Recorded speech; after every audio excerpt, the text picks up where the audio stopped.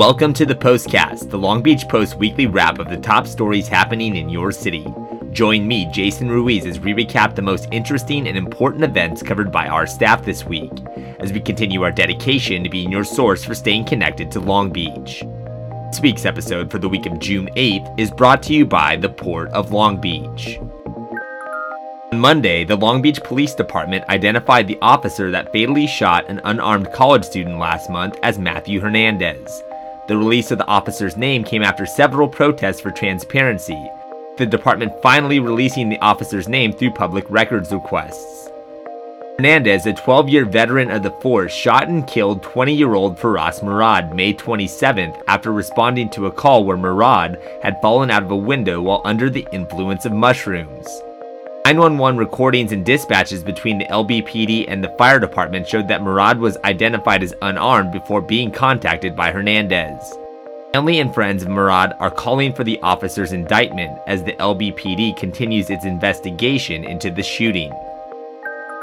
The bidding process for body cameras to be worn by Long Beach Police Department officers closed this week, bringing the department one step closer to implementing a pilot program that officials feel will increase accountability and decrease use of force incidents.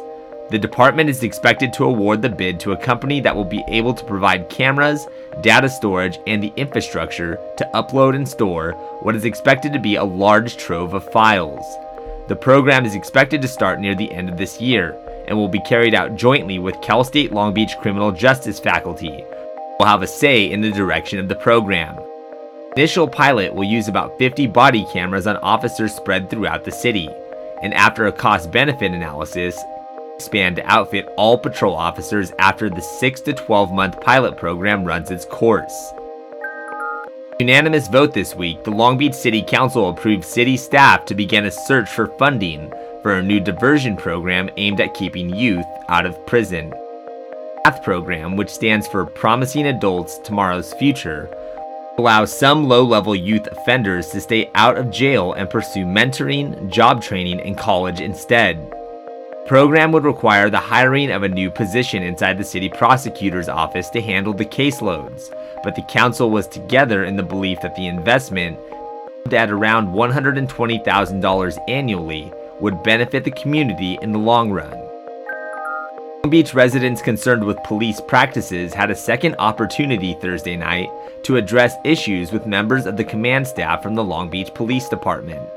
The event was run in conjunction with the Long Beach Ministers Alliance, which hopes that by continuing the dialogue of transparency and trust, the healing process of the stark divide between public and police can finally begin. Family members from two unarmed young adults that were killed by the department earlier this year were on hand and called for a makeover of police policies, including the practice of the department investigating itself in instances of use of force. Gregory Sanders, president of the Ministers Alliance, said that just having so many people be concerned enough to participate was a success, but that it's clear that there was still a lot of work to do to improve relations between police and the community. The federal breakwater was erected in the 1940s, the shoreline in Long Beach has lacked the wave activity that once made it a tourist attraction for surfers.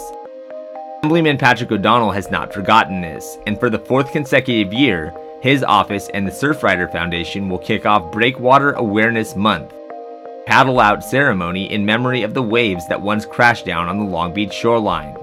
Study voted on by the City Council and approved by the federal government in 2013 is currently moving forward, and it will use computer models to assess the effects of reconfiguring the breakwater. O'Donnell said could improve the recreational value of the beaches in the city. The Paddle Out ceremony will be hosted on Saturday, June 13th between 11 a.m. and 2 p.m. at the beach at Granada and Ocean Boulevard. For more information regarding coverage of these stories and more, visit our website at www.lbpost.com, like us on Facebook or follow us on Twitter and Instagram. Until next week, stay connected with your city.